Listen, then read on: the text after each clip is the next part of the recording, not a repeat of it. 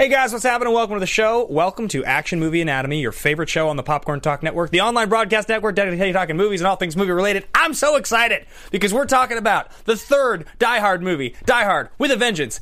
Maybe the fan favorite sleeper pick for the all-time favorite Die Hard movie. I think this actually almost surpasses the first Die Hard in people's memories. We're going to talk about the whole thing, break it down for you guys. Hang out with us. We'll see you in just 1 second.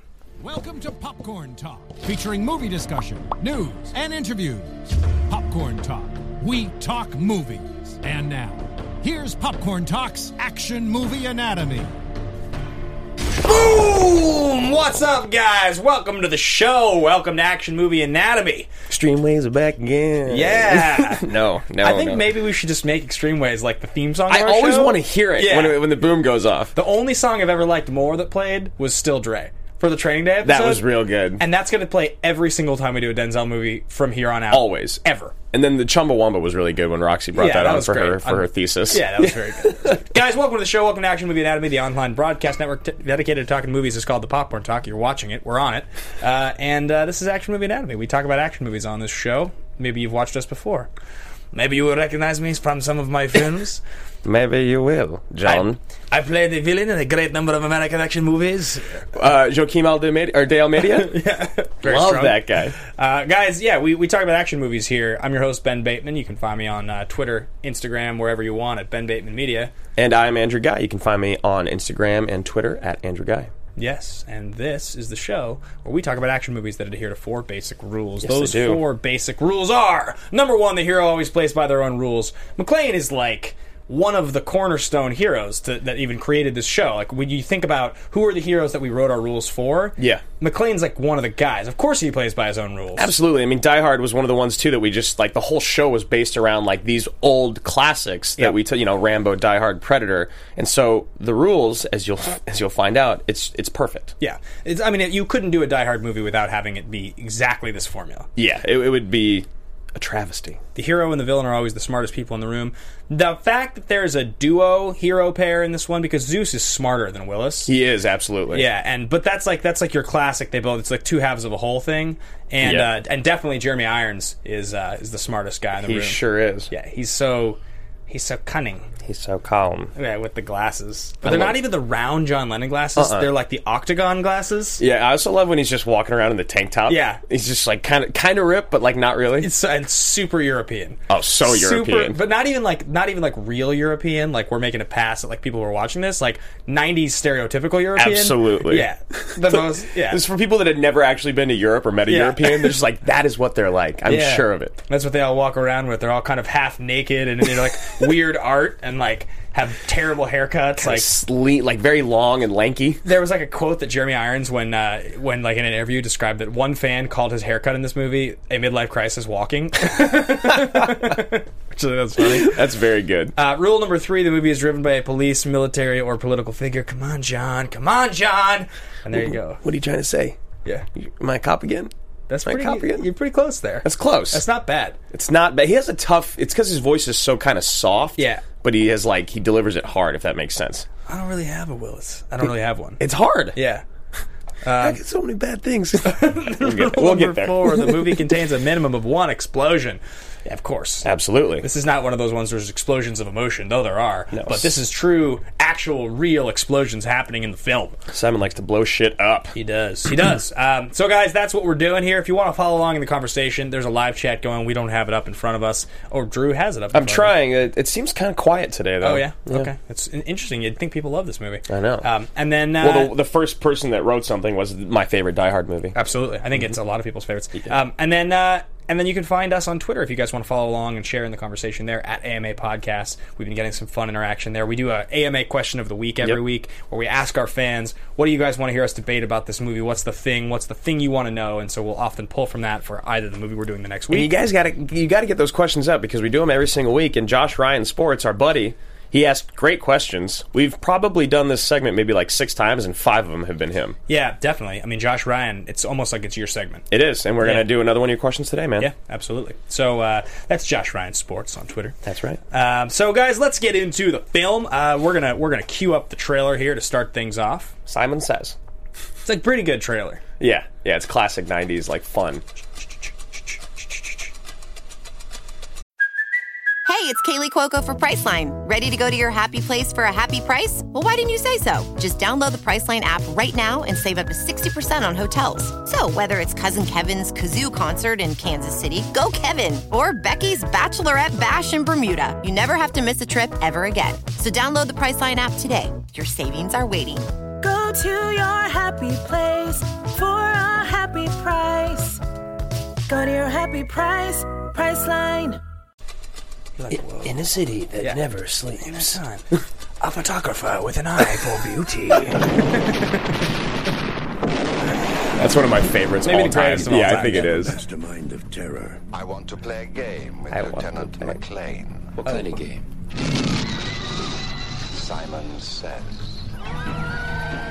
Irons is super sweet. He's very good. Lead straight. He's a great to actor. John McClane. If we don't do it, this guy says he's going to blow up another public Well, why place. me? What has it got to do with me? I have no idea. He just said it had to be you. It's nice to be needed. Simon Says. Get to the payphone in Wall Street Station by 10:20, or the number 3 train and its passengers vaporize. I'm not jumping through hoops for some psycho. That's a white man with white problems. You deal with it. White man. Yeah. White problem. I know what I'm doing. Not even God knows what you're doing. This guy wants to pound on you till you crumble. Are you aiming? I love that guy, the therapist or the Oh, yeah, psychologist yeah. that's just there. Yeah. Kill you. Oh, dear. You don't like me because I'm white. I don't like you because you're going to get me killed. On May 19th. This is a bad idea.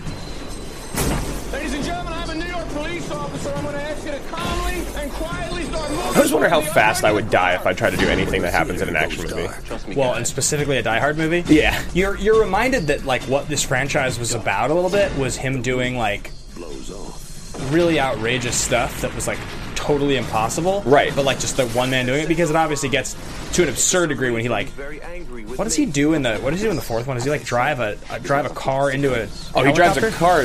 Oh, maybe. I remember when he drives the car through the building, he like Yeah. gets knocked stories down by Maggie Q, and then he Yeah. drives the car back through the building and hits her and like drives down an elevator shaft. I think in the fourth one is the one that he jumps a car into a helicopter. I totally believe Or that. into a plane, maybe. I believe it. Yeah. I don't remember. I've only seen the fourth and the fifth one, I think, once each. Yeah. Fifth one I've seen on cable. The fourth one I saw in theaters. Fourth one's kind of sweet. Yeah, the fourth one's good. Yeah. With a vengeance. McLean, NYPD. Are you all right? Yes. Laundry day. Laundry day. Laundry day. All right, so that is Bruce that's what Willis we're is doing here. hilarious. Yeah, Bruce Willis is the fucking best. So, guys, we're gonna do a couple things right now. We are gonna start the sucker off with something we like to do on this show, which is called Thesis Statement. And Thesis Statement is it's sort of like the big, bold idea you have about the movie. We like to come up with one every week. We kind of share it. We sort of try to defend it throughout the whole movie. It shouldn't be something loose, like this is my favorite Bruce Willis movie. It shouldn't be something like this is one of the best uses of New York City. I mean, that Right. would almost work, but Almost. like, you really want it to be like, this is the best use of New York City. Yeah, as a like this is the backdrop. greatest buddy cop duo ever. This is the greatest this or that. Yeah. Yeah, and I think that's kind of what we do here. So we try to sort of defend it, and when you go around talking to people about movies, this should be an idea that maybe resonates with you as an audience member. You can then quote and be like, you know what's really interesting about that movie? That we want them to be strong enough that you can agree with us or disagree with us and share Right. your thoughts. So I'll jump in first with mine. Sure, I think because mine's scary to say. So please. It's controversial. It is. Mine is that this is the greatest Bruce Willis team-up in his career. Okay, so Bruce Willis and Sam Jackson, essentially, is the greatest team-up in his entire career. In this movie specifically, because he's got great scenes in great movies. I mean, Willis has had an unbelievable career, well over 100 credits. Right. And he's paired with some great people. I mean, there's some very iconic movies where you think about how good that movie was and the amount of time he spends on screen. I mean, take even like Haley Joel Osment in The Sixth Sense. Like, that's Yeah. a really good pairing. There's some great stuff. But when I watched this movie, the thing I was reminded of the very most was like, I'd have a hard time arguing that I didn't enjoy Sam Jackson more in this movie than I did in almost anything. Like, Yeah. it's close to my favorite. He's great. It's a great use of his character. It's great writing. Their relationship's hilarious. And he doesn't... it's not even one of those like your turn, my turn situations with him and Willis. It's like they're perfectly equal in what they do in this movie. It's just great. So I think my thesis is that this is the greatest Bruce Willis team up in his career. I don't think I can argue that. I think you're right, and it's crazy going back and watching this movie because this is my favorite Die Hard movie, and I haven't watched it actually probably in like over 5 years, maybe even more. Yeah, and going back and watching it again, I was surprised and just like so happy that it was as funny and as enjoyable as it was to me yesterday as it was as a kid. So that's proof that like it is good acting and writing, and Sam Jackson and Bruce Willis are perfect together. You're right, they never give and take. It's just they're always together doing, even in their conversation. So my thesis, man, it's tough to even say, but I'm gonna do it. Peter Gruber is a better villain than Hans. Oh, blasphemy! Outrageous! I know, but he is. The whole Simon Says in the game and like how diabolical he is. You know, you pulled that fact that Sean Connery was the first choice for this film. Yeah. But he didn't want to do it because this character is so diabolical. Like, look, Hans is awesome. Yeah. Hans, I mean, everyone knows that. Hans Gruber. But Jeremy Irons is so great in this movie. All the phone calls are awesome. His acting is so good, and he's just pure evil. Wow. That's a ballsy thesis statement. It's tough. And it's, wow. I don't know if I can get on board with that. I mean, Hans Gruber is your favorite villain of all time. I think, is he? Or I think you have Hummel. Hummel is number 1. I think I moved Hummel ahead of him, Yeah, and then Hans is like 2. Yeah, with Bodhi at 3. Yeah, so like, I think I would do it. I think if we still had our list, I would put Simon right in front of Hans. That is outrageous. I mean, I love him. Don't get me wrong. I love the purple tank. I love the haircut. Love the glasses. Yeah, he's nefarious. Love the sex scene. Yeah, he's an unnecessary, totally unnecessary. He's just a great actor, Jeremy Irons. He is, and that was another thing. Is like, this was right. I mean, right around then he did Scar as well in the Lion King. Of course, his voice is amazing. Yeah, it is. It definitely has that deep thing. He's very. It does. That's awesome. Yeah, that's okay. I'll give it to you. Oh, here we go. Boom. So chat did wake up after that. Blasphemy! How dare you, Drew? Hans is the man. Simon Says, Andrew, you're crazy.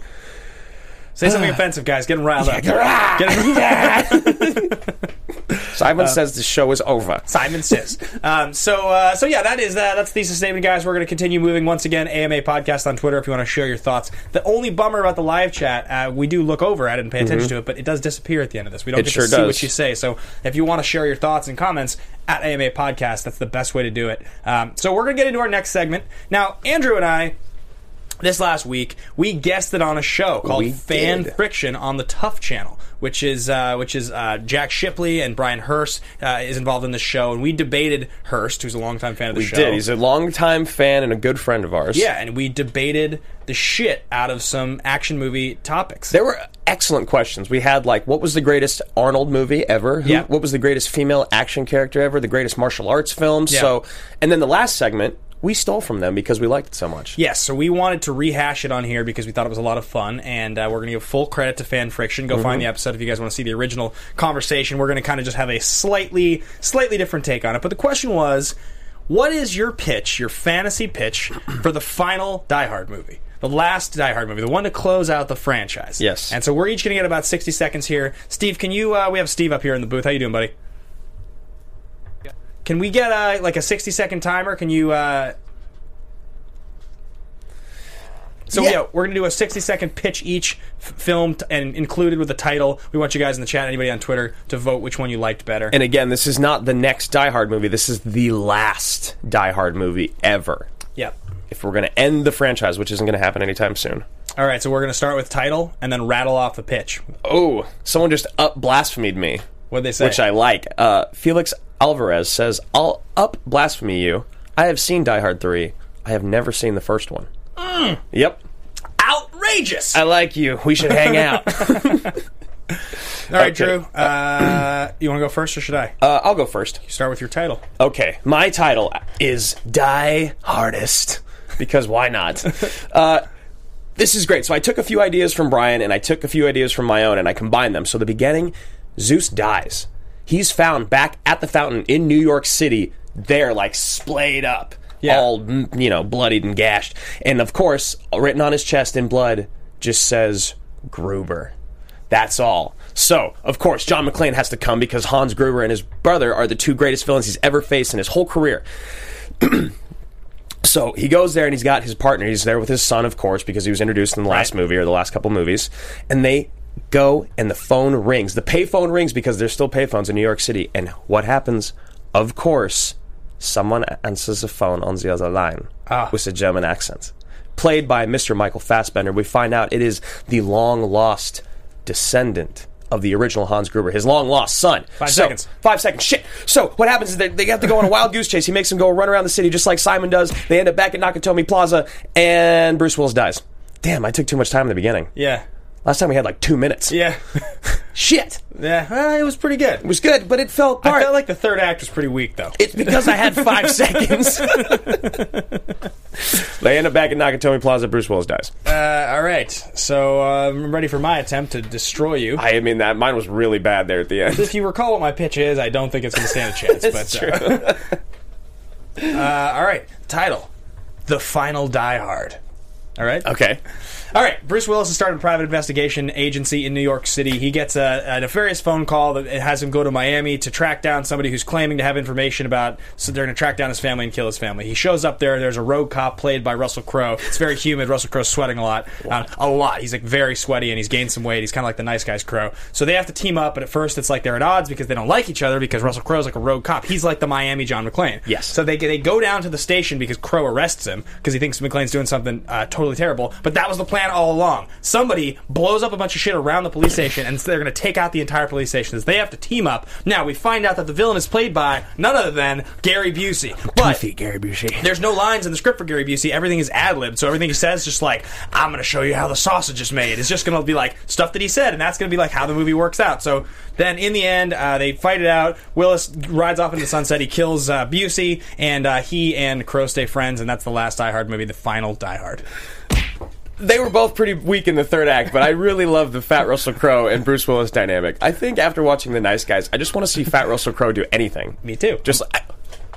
Imagine if Fat Russell Crowe and Fat Val Kilmer teamed up for a movie. Fat Russell Crowe is the villain in MacGruber 2. It'd be great. That would be the greatest thing ever. Yeah, be excellent. Two of them working together. All right, guys, so if you liked mine more, let me know at Anime Podcast. If you like Ben's more, let him know. I don't know, what should we hashtag? Should we do a hashtag? Yeah, just tweet at us, guys. At Ben Media, at Andrew Guy. And just a big thanks again to having us on for that show. Big thanks to Hurst. Big thanks to Jack. And if you enjoyed the segment, tweet at us and go watch the episode. It was a funny episode. If you're wondering who won, I won. But you were hoping I were hoping I didn't say that, weren't you? Well, I was like, I wanted to call it out that I just got ruined on the show, but I wasn't sure if it's a spoiler alert. But the fun of the show is the debating. It's not who wins. It's not if we win anything. But yeah, I got just wrecked. That's what people who lose tell themselves. It was a lot of fun. Points don't matter.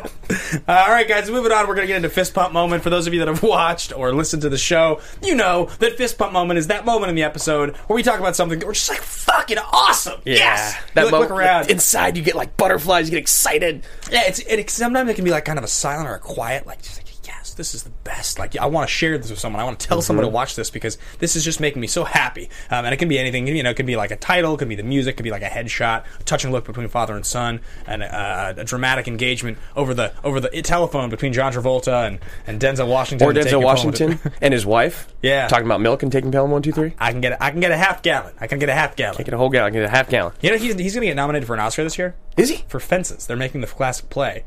He and him and James Earl Jones. Those are the two original guys that play. The two greatest performances of that character. Yeah, but he's with her name's escaping me.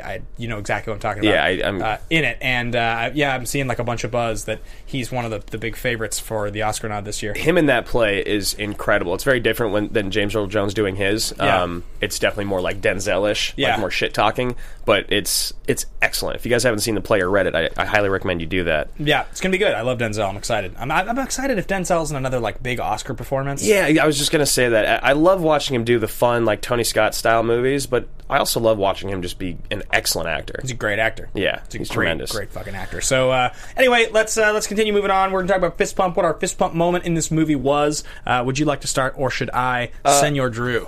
I want to say really quick that Rangers fan, 1996, said Ben won as soon as he said Gary Busey was in it, which is just great. Tactics, Drew's tactics. We got, if you're gonna shoot me, then shoot me. But I need to answer that phone. That's their fist pump, and the music is also a fist pump. Yeah. So my fist pump is when they're in the car. Okay. And he's there with the FBI guy and the guy from another organization. Yeah. He just doesn't say. Another agency. Yeah, another agency. You're like, it's the CIA. Yeah, come on. What else could it possibly be? It's when they're figuring out who it is. Does the name Gruber mean anything to you? Yeah. That's the moment? Yeah, and his like eyes go, no, it's right after that. You go, Peter Gruber. He's Hans Gruber's brother. You're like, I was like, it was so awesome. Yeah, that's great. And like, I was watching with a friend, and I told them, I was trying to explain the show. Yeah. And it was like a fist pump moment. You know, I always explain the fist pump moment. And we both looked at each other, and we're like, that's a fucking fist pump moment. Right? Yeah, it was awesome. Yeah, it was a really great moment. Yeah, totally. That was like my number 2. That was right behind. For me, my favorite, and this is like a little different, but this is why fist pump moment's great, because it can be whatever you want it to be. The moment where they're arguing with each other, and Willis looks at him, and he's like, you know what your problem is, Zeus? You're a racist. He's like, I'm a racist, motherfucker. And he's like, and you're just like, I was like, this is 1995. Like, this is like Rodney King, like OJ, the whole like mid 90s, like hip hop culture was being commercialized. All of it, like racism and racial tension, especially in New York City, was just like all time high. Yeah, which is why that opening scene is so crazy. It's crazy, and like I just was watching it, and I was like, because he's dead right. He's dead right. He was a racist. Willis a total racist. Was not racist. No. Like, and it's one of the things that makes their interaction and their relationship in the movie so endearing in the end. Yeah. Is that like he's the white guy that breaks through. That like Sam Jackson drops his guard finally and helps him. Yeah. Everything. Like and it's done so. It's kind of weird to say in a Die Hard movie, but like poetically, it's done very well. Yeah, I was thinking a lot about this. How we have so many problems still all these years later, 21 years later, with racism in America. In some ways, equally bad to what it was then. You know, with so much mistrust in the police force and all these things. And I was thinking about that. And if I'm a kid and I'm kind of impressionable and I'm watching as media comes out, what does it take to change my opinion? Where I like. Because obviously there are very good police officers in the world, and there are very corrupt police officers in the world that have gotten themselves in a lot of trouble. And I was thinking about that, and I was like, watching this movie, I was like, this is the kind of media that comes out, that is done well, that informs a young generation of what's right. And I was thinking about when this movie came out, it's like, everything about this was just awesome. It's like, his character is like the big glasses. He's modeled after Malcolm X. Like, that's why he wrote the character the way that he did. It's just such a cool fucking thing. And so when he says that line, I was like, not only is it like a comedy in this movie, not only is it like totally that what's written on the sandwich board is like really intense, but like he decided to go there in the script. He did. He decided to go there in the script, pull it off in Harlem, in New York, and then a black guy saves him. Like, to do this now, to do this in media today, I think would be impossible. Yeah. But, and he decides to go there and have Willis call out Zeus as the racist, which is that's the best part is that, and he doesn't even get offended. He gets pissed, but they like, it's just great. It's just fucking great. I don't know. Yeah. I loved it when that happened. I was like, I just kind of was like it was like a nod. It was like a head nod. Well, it's one of those moments that catches you off guard when you're watching a movie like this, especially because I don't know how long it's been since you've seen this movie. Wow, yeah. It's been a long time for me, as I said earlier, and you forget that these moments are in there, and we've gotten older, so these moments are much more dramatic to us. You know, they carry so much more weight to them. So I think that's an excellent fist pump. Yeah, definitely, and also, I mean, it's kind of what we talked about. I think we talked about this a lot in the script for The Taking of Pelham 1, 2, 3, because there's a couple really great moments we talked about that are sort of hidden in that script, where interactions and conversations, especially between Ryder and Garber, where he says, like, what's he say? There's the one line about marriage that I remember we wrote down. Oh, that's a great line, yeah. And you forget that just because they're action or adventure or thrillers, you forget that those moments, like kind of in this movie, stuff like that, or when he and Zeus are tied up, you know, and he's laughing at him, that he's like, you lost your marriage over, you know, some stubborn shit over not calling your wife back. Like, it's just great. When writing is good, writing makes these movies. We always say it's not the action. It's really not the action. It's not. That makes these movies good. It is not. It's everything that happens in between the action, and especially if you're not just having fun in between it, but if you actually have moments in these type of movies where you sit back and you kind of think, and you're actually kind of struck or touched by it. That's what makes it an excellent, great, transcendent action movie. Yeah, definitely. Even though Taking of Pelham might not be that. Taking Taking Pelham will be like, I'll be like 50 years old. I'll be like talking to my kid. I'm like, you got to see Taking Pelham when you're like, Dad, why? I'll be like, there's this great couple scenes. Yeah, there's a great couple scenes. You'll remember it. You will. So anyway, guys, we're gonna continue moving on with the show. Let's get into star profiles. So first and foremost, we'll talk about Willis. You know, Willis and Jackson both. We decided to go with Bruce Willis and Sam Jackson as the stars of this movie, even though Jeremy Irons has a strong claim as the same level. But they're both in the same position when this movie comes out, which is that they had both been in Pulp Fiction the previous year. Both of them had very prominent roles in one of the most loved movies, and at the time, a cultural kind of like zeitgeist film, really. Pulp Fiction was as impactful as a movie on filmmaking, stylistically, everything, as almost any movie that's ever come out. It's one of those movies that's so loved by so many people that, like, even if you haven't seen Pulp Fiction, you know it's cool. And you know it's a good movie, you know? You probably know half the scenes because they've been spoofed and all kinds Everything, of stuff. Yeah. I saw a great Mrs. Mia Wallace this year. Yeah. She had the great wig. She got the blood on her nose and the red dot. Totally. Oh, it was excellent. Yeah, and so I think that's it created this idea of both of these guys going forward in our childhoods, because this movie came out exactly at the right time. We were both 7 when this movie came out. They were so cool. Yeah, the next 10 years of their careers happened when we were like kids up to high school. And, you know, like, I saw tons of the movies that they were both in. Oh, absolutely. And so, but if you look at what we listed, and I didn't even pull the exact 3 movies prior, I pulled like a couple of the most recent and like the biggest ones. Okay. There's a couple movies in between these for both guys that I'd never heard of, and after that I'd never heard of. They both worked so much. So much. Yeah, I mean, these guys are at the beginning of their, like, taking off point. Like, they're already working a lot. They're already leads. They're already in great movies, and as we said, they're in Pulp Fiction. But like you said, for the next 10 years, these dudes are in everything. Yeah, I think the big difference, well, starting with Willis here, is that Willis broke out with the first Die Hard. That's 87. So this is 95. It's 8 years later. Between those two movies, the most notable things that happened were you had a second Die Hard movie, you had Striking Distance in 1993, which is directed by Rowdy Harrington, who directed Roadhouse. Right. You had... I was like, why does that movie sound so familiar? Yeah, you had Pulp Fiction. You had... I think he did Hudson Hawk in there. And then there's... Hudson Hawk, Jesus. 12 Monkeys, I think, is the same year as this. I think so. 12 Monkeys is 1995. So... You know, his career, he was like a star. He was a lead. He was getting big contracts. He was doing franchise movies. The difference is that Sam Jackson had been a bit more of a character actor. And still to this day, Sam Jackson is not really a guy that you put a whole movie behind. No. You know, like, he's always teamed up with someone else, or usually teamed up with someone else. Yeah, well, also, and the other major difference is, you look at each of these movies, you know, Nobody's Fool, Bruce Willis is I think, third billed actor in that movie. It's with Paul Newman. Pulp Fiction, obviously, he's a major character. Striking Distance is an action movie based around him.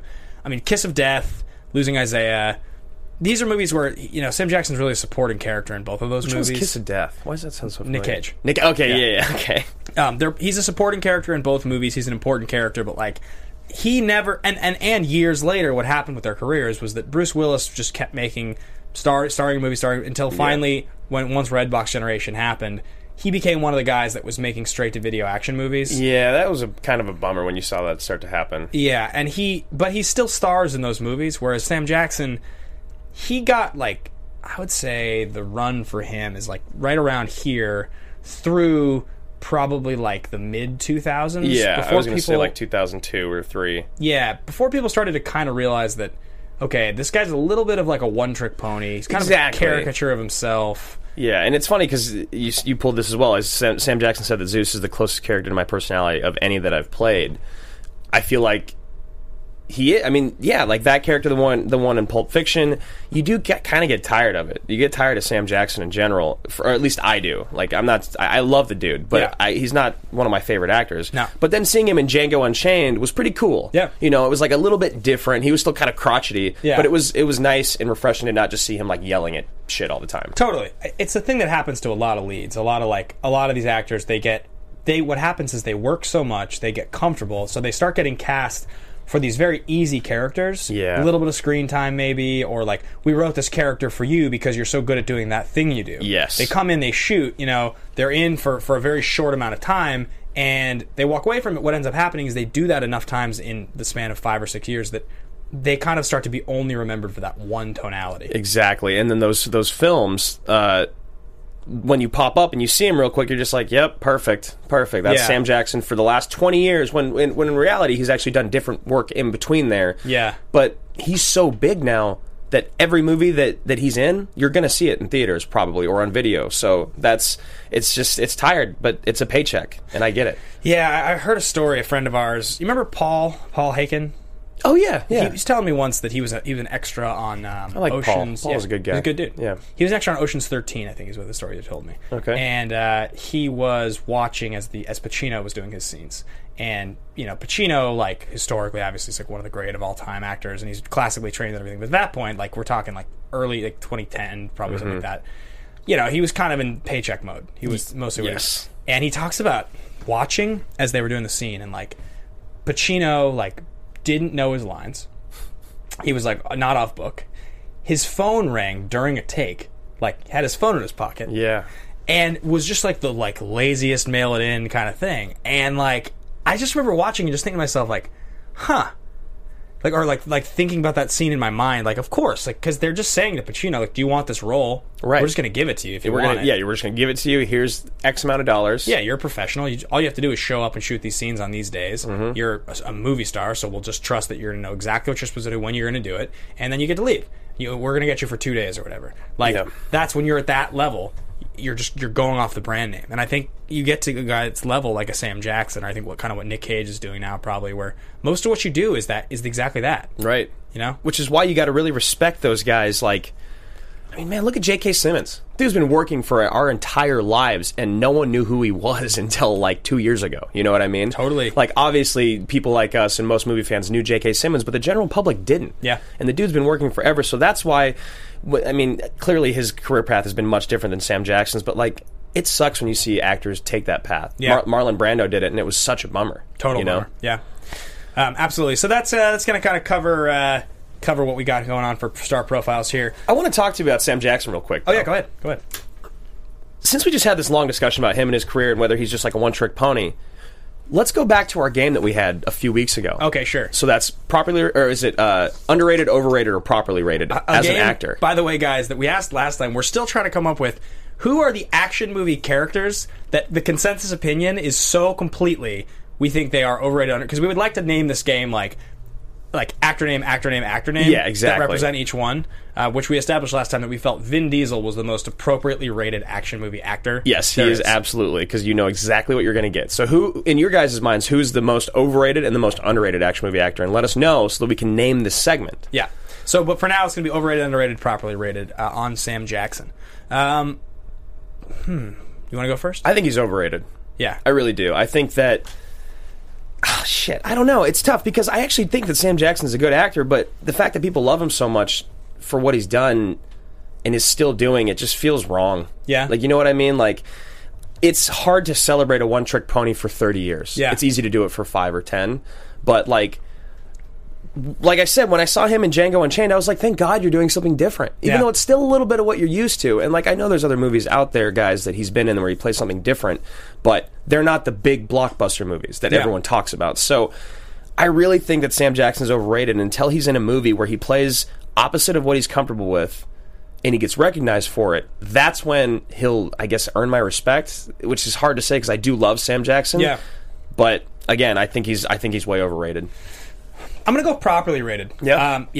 I think Sam Jackson is properly rated for a couple reasons. I think that if you were talking to me 6 years ago, I think I would have said overrated. Okay. I think that the perception of him has changed, and I think what we're talking about with him being a little bit of like a one-trick pony, and that I don't think people talk about him in the way they used to, where if his name was on a bill, it was like, oh yeah, that has value. Like, that's what it was like when we were growing up. Yeah. And I think that's changed, but the reason that I wouldn't call him overrated is because I know for a fact Sam Jackson still does stuff sometimes that is interesting. Yeah. He did Django because Tarantino's a friend of his, obviously, and he wrote him a role. He did Chirac, the Spike Lee movie, last year. Right. Which is a weird movie and I didn't think was particularly great, but it's like a movie where a lot of the narration is told in song. It's like kind of like a musical. Mm-hmm.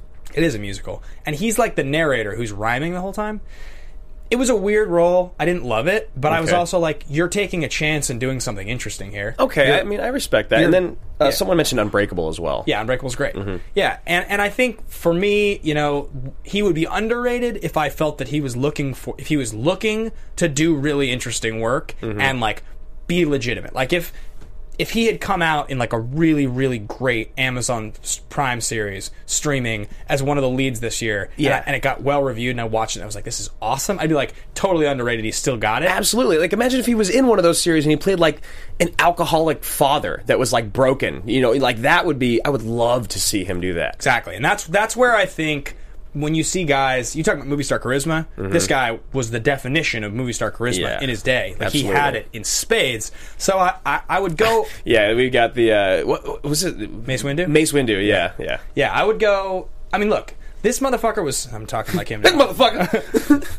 He was so famous in his time that when they were making the Star Wars prequels, Yeah, they just put a he got a purple lightsaber. You know that? Yeah. He's the only one that got a color that didn't exist. Yeah, he Right? got his own thing. I mean, like, I didn't even realize that it was as big as that. But I realized when he had the purple lightsaber, I was like, I've never seen that Yeah, before. because he was such a big fan and he was such a big star that he got a purple lightsaber. He's got all these roles you forget about, like when he was in The Incredibles. He's like one of the great roles in The Incredibles. Yeah. Like, he's a really good actor and he does really good work. But when you see him in RoboCop, and you see him show up, and it's like, it's just weird. You're just kind of like, huh. I really do feel like it's still within you. If you wanted to pursue something great, you could do something great. You know what? I think you've swayed me. I think he is properly rated. I want to change my answer. I do agree because if someone's overrated, I don't want to see them succeed. Yeah. I don't want to see the next cool Amazon series that they're in. Whereas with Sam Jackson, for sure, I absolutely would love to see him take a chance, do something cool, and I would love to watch it. So, yeah, properly rated. Properly rated. Yep, you've swayed me, man. He is the Vin Diesel. So guys, He please is the Vin Diesel. tweet at us if you think we're wrong or if you have any ideas here. We're going to get into some production development stuff here, guys. So first, Brian Hurst just asked if we shouted out Fan Friction. Yes, if you were watching from the beginning, Brian, we shouted out quite a bit. Quite a bit, sir. So we're going to get in here. It's just some like. Actually, a lot of the stuff written here we've referenced already, and that's just sort of trivia, so we can get back to it if we want to. But talking about the writer on the film. This is, like you said when I walked in the door today, you're like, this is the most interesting part of this entire film and it being made. By a mile. So starting off with Roderick Thorpe, who's a novelist that the whole thing, Die Hard, is based on his book. He is one of the two writers credited. The other writer is Jonathan Hensley. Now, if you work in the industry, I guarantee you know who it is. Yeah. Because we're in the industry, but like, we're 28, so when you're reading about these things, there's still names where they come up and like, you know, I'm sure Anthony knows exactly who Jonathan Hensley is. Oh, yeah, I'm sure. And, like, the amount of work that this guy's done without you knowing about it will blow your mind. Yeah, so he started out writing episodes of the Young Indiana Jones Chronicles in 1992. Now, he had 2 movies made in 1995. His 2 first feature film scripts, Jumanji and this movie. Yep. The script for this movie originally was called Simon Says, and he wrote it not to be a Die Hard movie. The first hour of this movie is virtually unchanged. He wrote it to be a Brandon Lee movie, and then it was going to be a Lethal Weapon movie. It was going to be, exactly. And they ended up making it as this movie. Now, this movie was the #1 highest grossing movie worldwide in 1995. 3 years later, Armageddon, another movie that he wrote, was the #1 Mr. Bruce Willis. highest grossing film worldwide. Like, that's insanity. Yeah. This is... You don't need to do anything ever again if you've had the #1 grossing movie once. Yeah. You know? Add to the fact that he has an uncredited major writing credit on The Rock. He pretty much wrote it. Yeah. Went into arbitration with the Writers Guild to get the credit lost. Michael Bay wrote a personal letter complaining about it because he felt that he so much deserved the credit. Uncredited rewrites on Gone in 60 Seconds, where his script was heavily rewritten. He wrote The Saint, one of your favorites. I love The Saint. I love The Punisher. He directed The Punisher, the Thomas Jane one, in 2004. Jumanji was his. I mean, this guy... Not to mention, this is the other thing that I thought was so cool about this. He's also married to Gail Ann Hurd, NBD. In case you've heard of her, maybe. But this guy went to law school, okay? He went to law school, passed the bar, was practicing law, and went into writing at 31. We can still do it.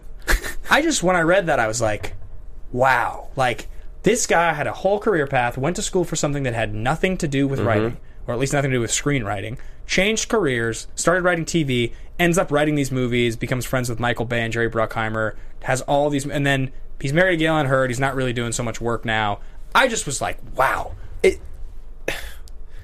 You and I are working very hard Yeah. in this career that we've chosen, and it's always refreshing when you see someone that is 31 and they start acting, Yeah. or they start writing. Yeah. You know, it's mind blowing. There's I can't remember which actor it is. It's like it's like one of the Brian Coxes or Anthony Hopkins out there. It's definitely not Anthony Hopkins, but like some guy that started acting in his 50s. Yeah. You know, and then they went on to win Academy Awards and be amazing. So like, the fact that this dude started when he was 31 and he's done all those things you talked about is mind-blowing. Yeah. I mean, he's got some bad ones in there too, like Next and stuff, Yeah, but like right. everyone's got those. Definitely.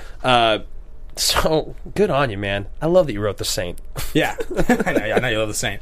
Yeah, so Jonathan Hensleigh, that's the most interesting thing that I read about this movie. Then you have John okay, go ahead. I was going to say that the part of the beginning that you pulled was awesome, was that he was actually detained by the FBI. Oh, for knowing so much about the Treasury? Yeah, and he was like, look, I got it all from an article I read in the New York Times. Yeah. Please let me go. Yeah, it's pretty funny. So talking about John McTiernan, McTiernan we've talked about on the show a bunch of times. He directed Predator. He directed at least one other movie we've done here, right? He did the first Die Hard. Yes. Yeah. Yeah. Those are the two times we've talked about McTiernan. He was a big time director there for a handful of years. He ended up getting in trouble with the law, getting arrested for and going to prison for perjury, for lying to the FBI. Was that the one? Was he the guy that was like listening in The on wiretap the thing? wiretaps? Yeah, that was just, and now he's just doesn't exist. Yeah, he was released in 2003. His last completed film project was Basic with Travolta. Yeah, and you and I originally, when we did the first Die Hard, you were trying to get him on the show. Yeah, and the only number we could find was for his lawyer. Yeah, right? there was no contacts listed. So definitely one of these guys where you sort of just wonder, like, does this guy still have it? Did you see the one thing I wrote though, that he originally was slated to direct Batman Forever, but he passed on it to direct Die Hard? That's a good decision. I wonder if like Batman Forever had directed by McTiernan would have been awesome, or like a subpar dark version of what we have now that begins, because like these movies aren't dark. Predator's not dark. Like, no. Hunt for Red October is not dark. They're like fun adventure movies. They're awesome, but like. Who directed Batman Forever? Do you know? Yeah, Joel Schumacher. Oh, Schumacher. Yeah, of course. Yeah. I'm sure it would have been more serious. Yeah. As not as stylized as they like to call it. That movie's so hard to like place and like. I thought you were going to say to watch, actually. No, I actually like that movie. All right, should we get into Critical? Box office? Yeah, I was just going to really quickly touch on Michael Tadros real quick. Tadros was kind of interesting too. I mean, there's a lot of producers, as there usually are in these movies. You definitely have McTiernan involved as a producer, Michael Tadros, Andrew Vanya, who like the Rambo movies and stuff like that. He's one of those guys who worked in there. But Tadros was a production manager and a producer for like 7 or 8 years, really, really extensively. He has like some years before that. But he did all kinds of stuff in there, either working as a producer or production manager on like Black Rain, Die Hard 3, Ghost, Forrest Gump, Devil's Advocate, like a bunch of really big movies. It's a really good stretch in the 90s there. So then get this, in 97, he does Devil's Advocate, and after that he only has 3 more credits listed. So you'd think, which often happens with these like major producers, when they stop working, the major credits are like irrelevant movies. His next 3 credits are I Am Legend, Sherlock Holmes, and Winter's Tale. And I think Winter's Tale or is it Winter's Bone? Winter's Bone. With Jennifer Lawrence? Is that the one you're talking about? Yeah, when Colin Farrell's in it? I can't remember if he's in it. Maybe it's Winter's Tale. Anyway, I wrote down Winter's Tale, but now I'm thinking it's Winter's Bone. The point is, I Am Legend and Sherlock Holmes were massive. Yeah, absolutely. Those are huge, high-grossing movies that this guy was involved in. So I guess he's still working. He has some other stuff listed on his IMDb as stuff that he's like, supposedly announced to be involved in, but that's crazy. 1997, the last 18 years, he has 3 credits. I mean, maybe he just has enough money and he just doesn't care. And it's like, hey, do you want to get in on this, Sherlock Holmes? Sure, here's a couple $1 million. And right. Yeah. Wild. I was like, that's very surprising. So let's move into Critical. Being a producer in Hollywood's got to be one of the like most stressful and then like least stressful jobs. Like, so sweet, yeah. So Critical here we got Fox released this. It only cost $90 million to make. It was released May 19th in 1995. Domestically, it grossed $100 million, so it already made its money back. And then worldwide, it grossed $266 million, which just goes to show that Die Hard is one of the greatest franchises of all time. Yeah, I find it totally fascinating that they didn't make a sequel for 12 years. Yeah, me too. It seems crazy that Die Hard 1 and 2 happened so quickly. and then 3 was just like a few years later. Yeah. And it was really good and well received and made a ton of money. And Willis was just like, I don't want another Die Hard movie. I'm going to do other stuff. And then 12 years later, decided to do one. Yeah, right. Because it was 2008 came out. 2007, I thought. Yeah, that's crazy.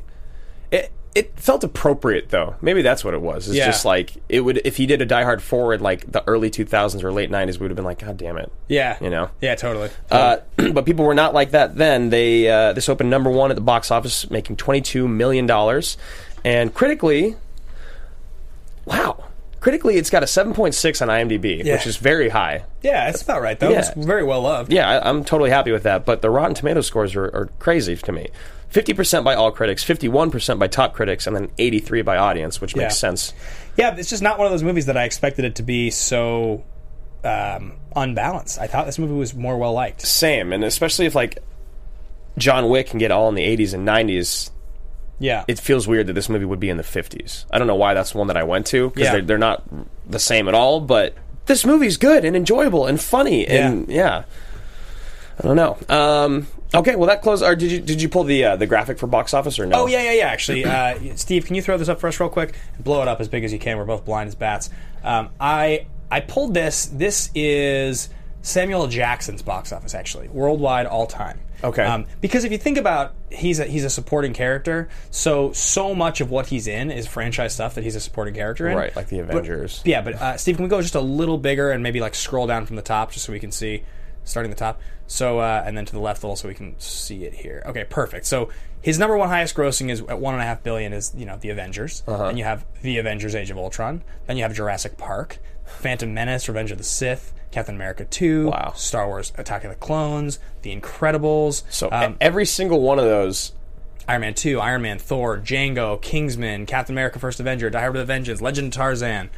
Other than Django Unchained, every single one of those movies has a sequel or is a franchise film. Yeah. Which is crazy. It's wild. I mean, the further down the list you go, the more you realize just how many high-grossing films this guy's been involved in. I mean, look at all... They're still all in the hundreds of millions. They're all over $250 million.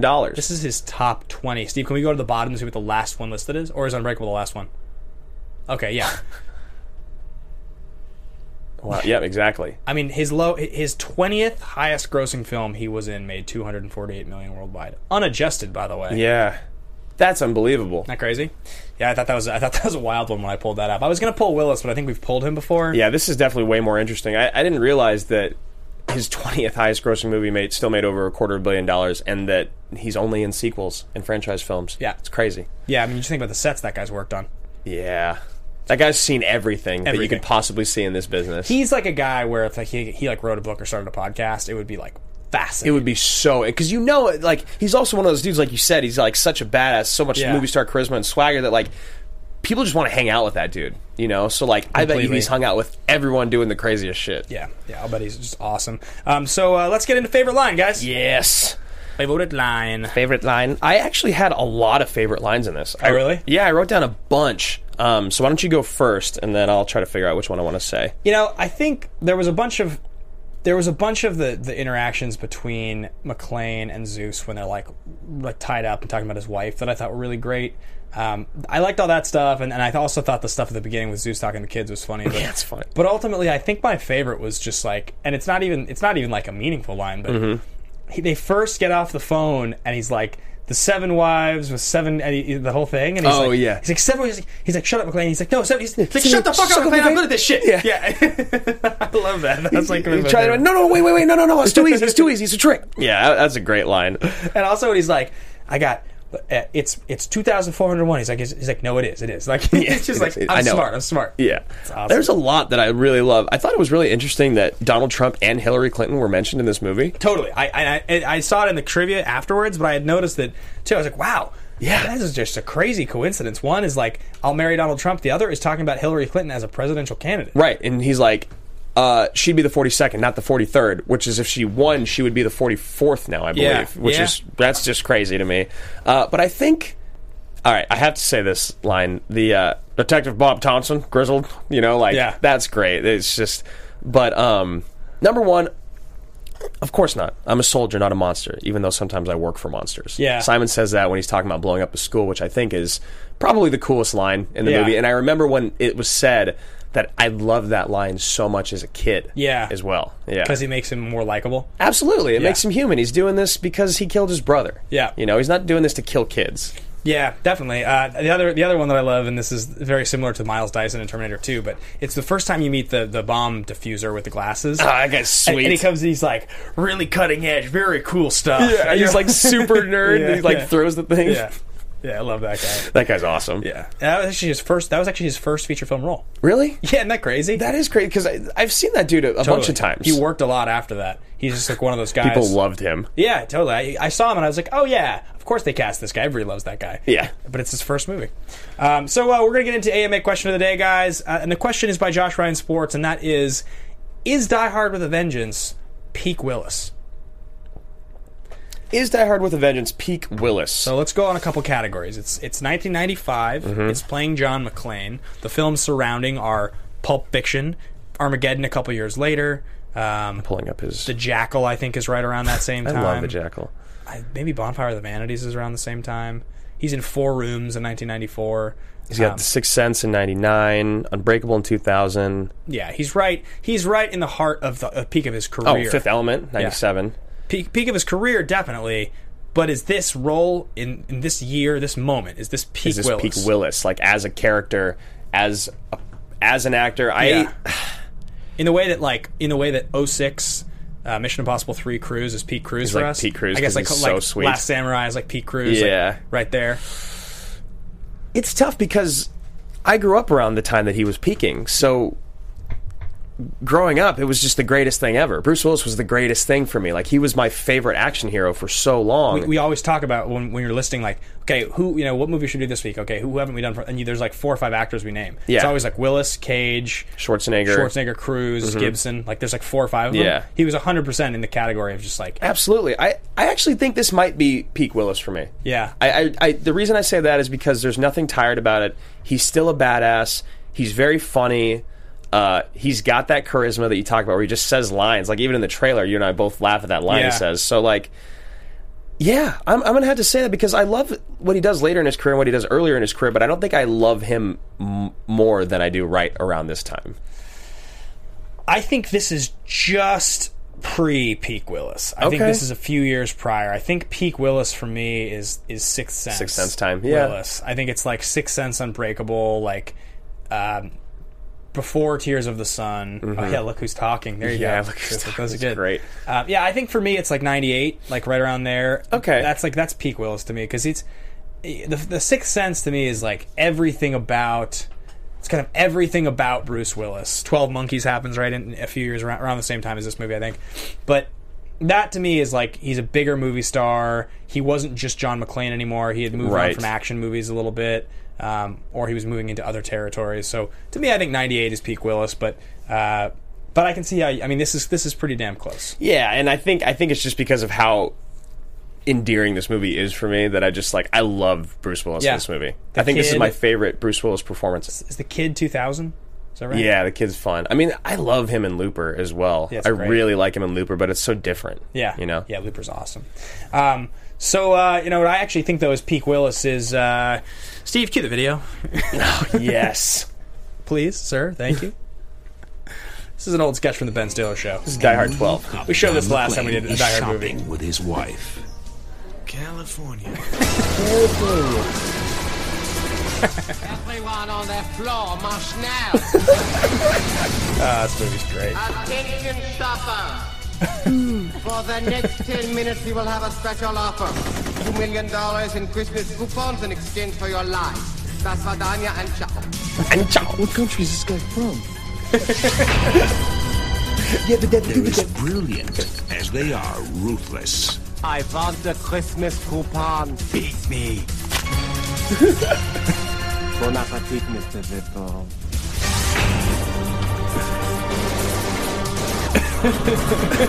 But he's very cunning. Find him! Paper or plastic, you son of a... Such a well-written sketch. They say lightning really can is. strike 12 times. attacking somebody. Don't tell him. Hey, fellas, gotta eat your greens. Who the hell is this guy? Who are you? You're very annoying. I got news for you, pal. That's what the people pay to see. He's got a great Willis. He does. Willis.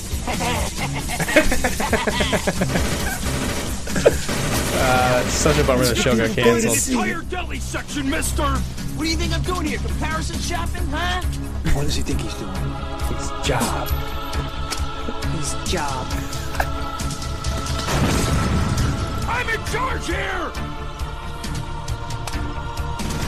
Scum check L6. He's alone. He's tired. The food is rotten! The bathroom is locked! And he's running out of one-liners! Think, damn it, think.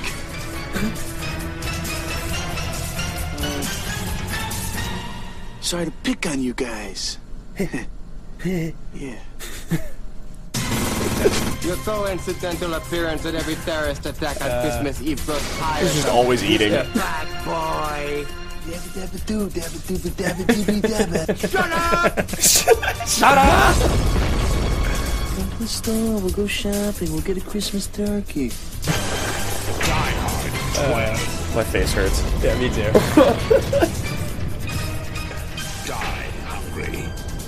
Oh, How man. could the same thing happen to the same guy so many times? Bruce Willis. Die Hard 12. Coming this Christmas to theaters everywhere. Solid. That is peak Willis. That is peak Willis. Yeah. Absolute peak.